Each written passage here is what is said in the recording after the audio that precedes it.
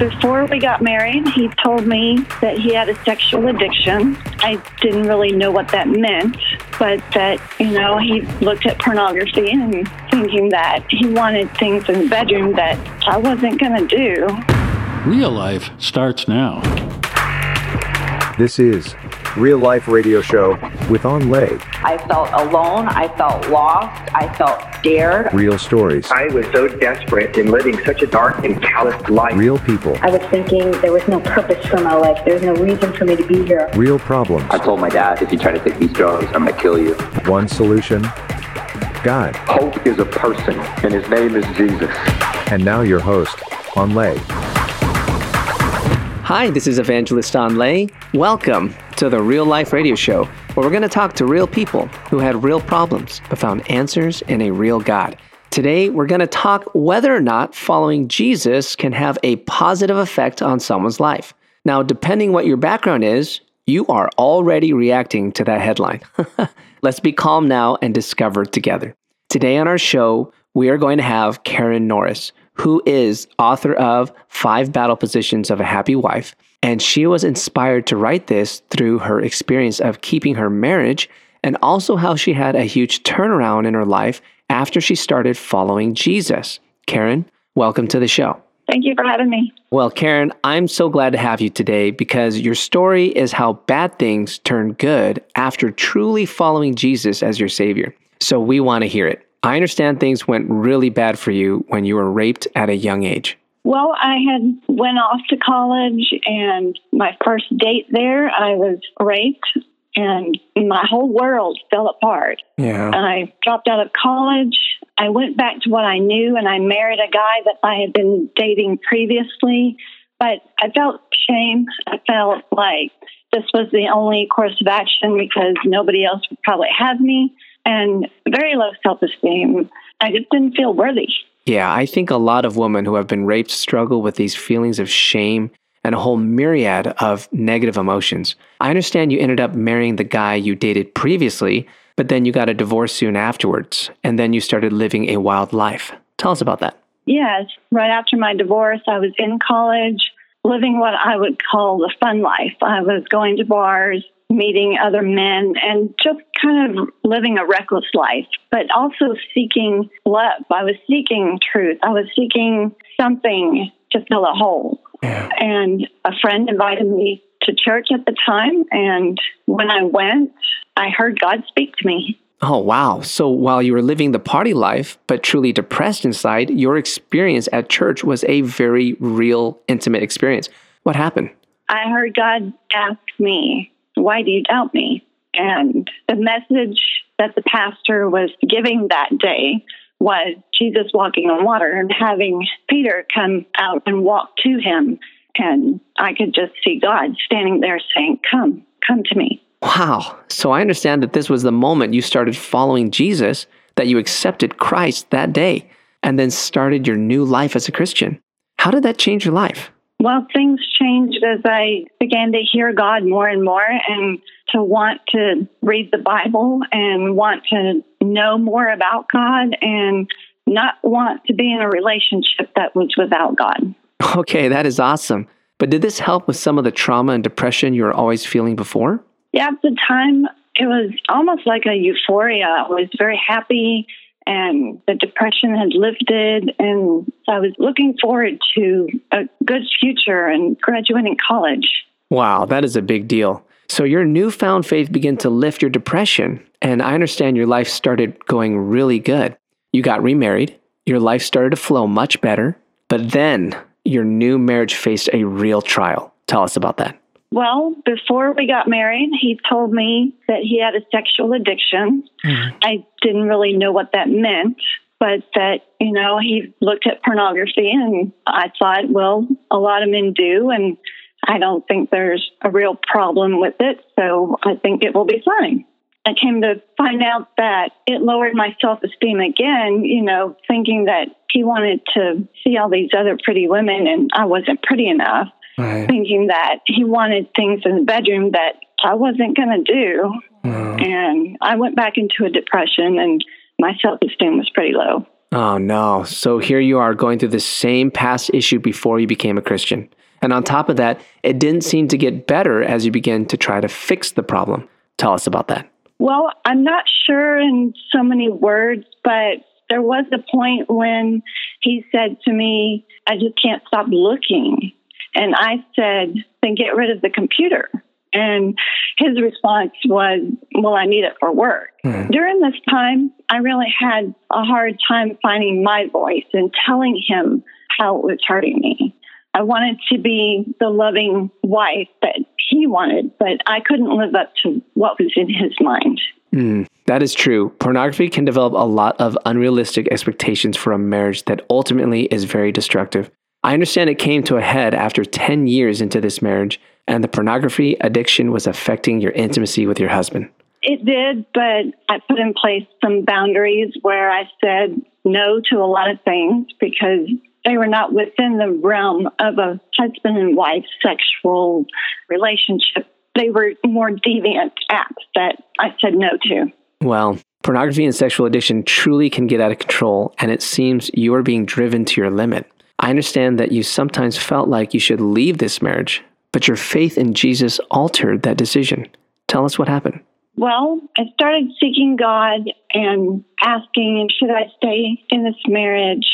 And God said, yes, this man is a gift that I've given to you. At first, I would pray, God, change him. God, he's not the man that I thought I was marrying. And God got a hold of my heart and said, this is how I see him, and I want you to see him that way too. He is a loving man. And as you pray for him, I'm going to change his heart. And so I just started praying blessings over my husband and praying that his heart would change to be the man that God wanted him to be. Wow. So you didn't leave him. Now, did this end up being the right choice? How did things change? I think God got a hold of his heart and said, this is not right. And he decided to follow God's way and change what he was choosing. Oh my gosh, Karin, that is amazing. After being patient, you witnessed that God did just as he said he would do. Yes, God did do it. And he just reminded me of a time where I did find my voice, and I sat down with him and I said, God gave you as a gift to me, and this is the way I see you. I see you as the loving husband. Wow. So you were, instead of being an offended wife, which you had all the rights to do that, you became a supportive wife, declaring what God was showing you over his life. This is amazing, but did his decision for Christ affect your intimate life together in a positive way? I mean, come on, did everything get fixed? Our sex life is great, and our marriage is wonderful. We communicate about everything. I still seek God. I still pray for him. It's by God's grace that our marriage is strong. Well, that's a double wow, because so many, I believe, are struggling with this very thing. I understand you documented this and some of the things the Lord showed you to do during this time. What's the name of that book? It's called The 5 Battle Positions of a Happy Wife, and it kind of outlines my process. 5 Battle Positions of a Happy Wife. Karin, it truly sounds like following Christ had a huge positive effect on your life. And I am hoping that someone out there is listening and feeling like they need to follow Christ to change their lives. Karin, thanks so much for sharing with us today. Thank you. Stay right there. I have some things to share with you from my heart right after the break. My friends, this is Evangelist Anh, and I have a huge heart to study how Jesus is working in people's lives today and how he can change the lives of so many more. Will you partner with me to get this show on another radio station in a different state? Together, we're learning and demonstrating that Jesus is alive and touching lives everywhere. Help us to get out the good news. We're looking for monthly giving partners from $5 a month to $100 a month. Anything helps. You can learn more about this by going to awakeningthenations.com. That's awakeningthenations.com. Real Life Radio is a ministry of Awakening the Nations, a 501c3 nonprofit organization that depends on your donations. If you would like to find out more about Awakening the Nations or make a tax-deductible donation, please visit our website at awakeningthenations.com or call us at 877-480-4477. That's awakeningthenations.com or 877-480-4477. More Real Life starts now. Welcome back to the show. We're going to go deeper into what you just heard. So what do you think about this? This can be a touchy subject because I know some woman who would say that she should have divorced her husband over the pornography issue. And then I know another group who would choose to stay in that situation, but they really don't know what to do. But it's amazing how Karin really lived out her Christian walk of loving her husband and truly supporting him to overcome this addiction that it sounded like he didn't want to even. But you can see God can change things with the power of prayer. And ultimately, when God gets a hold of someone, he can change that person if they are willing.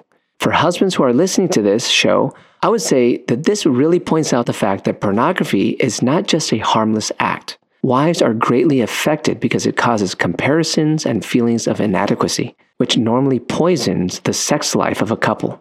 Not only that, but ancient scriptures reveal that looking at pornography is linked to adultery. It is written in Matthew chapter 5, 27-28. Jesus says, "You've heard that it was said to those of old, 'You shall not commit adultery.' But I say to you that whoever looks at a woman to lust for her has already committed adultery with her in his heart." Jesus is speaking to the men to take this seriously and not to treat it lightly, because the consequences for one's soul is dire. If you read on, the consequences is burning for an eternity. Now, ladies, this doesn't mean if your husband is looking at pornography that you can suddenly leave your husband for adultery. You are hearing Karin becoming a huge support for her husband and loving him with Christ's love. But how can you love someone you feel like is betraying you? Well, Jesus said it best when he was hanging on the cross.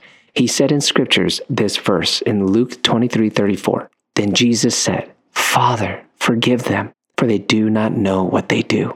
This is what Jesus prayed for the people who weren't just betraying him, but they were beating him to death and scarring his body, hanging him on a criminal's cross.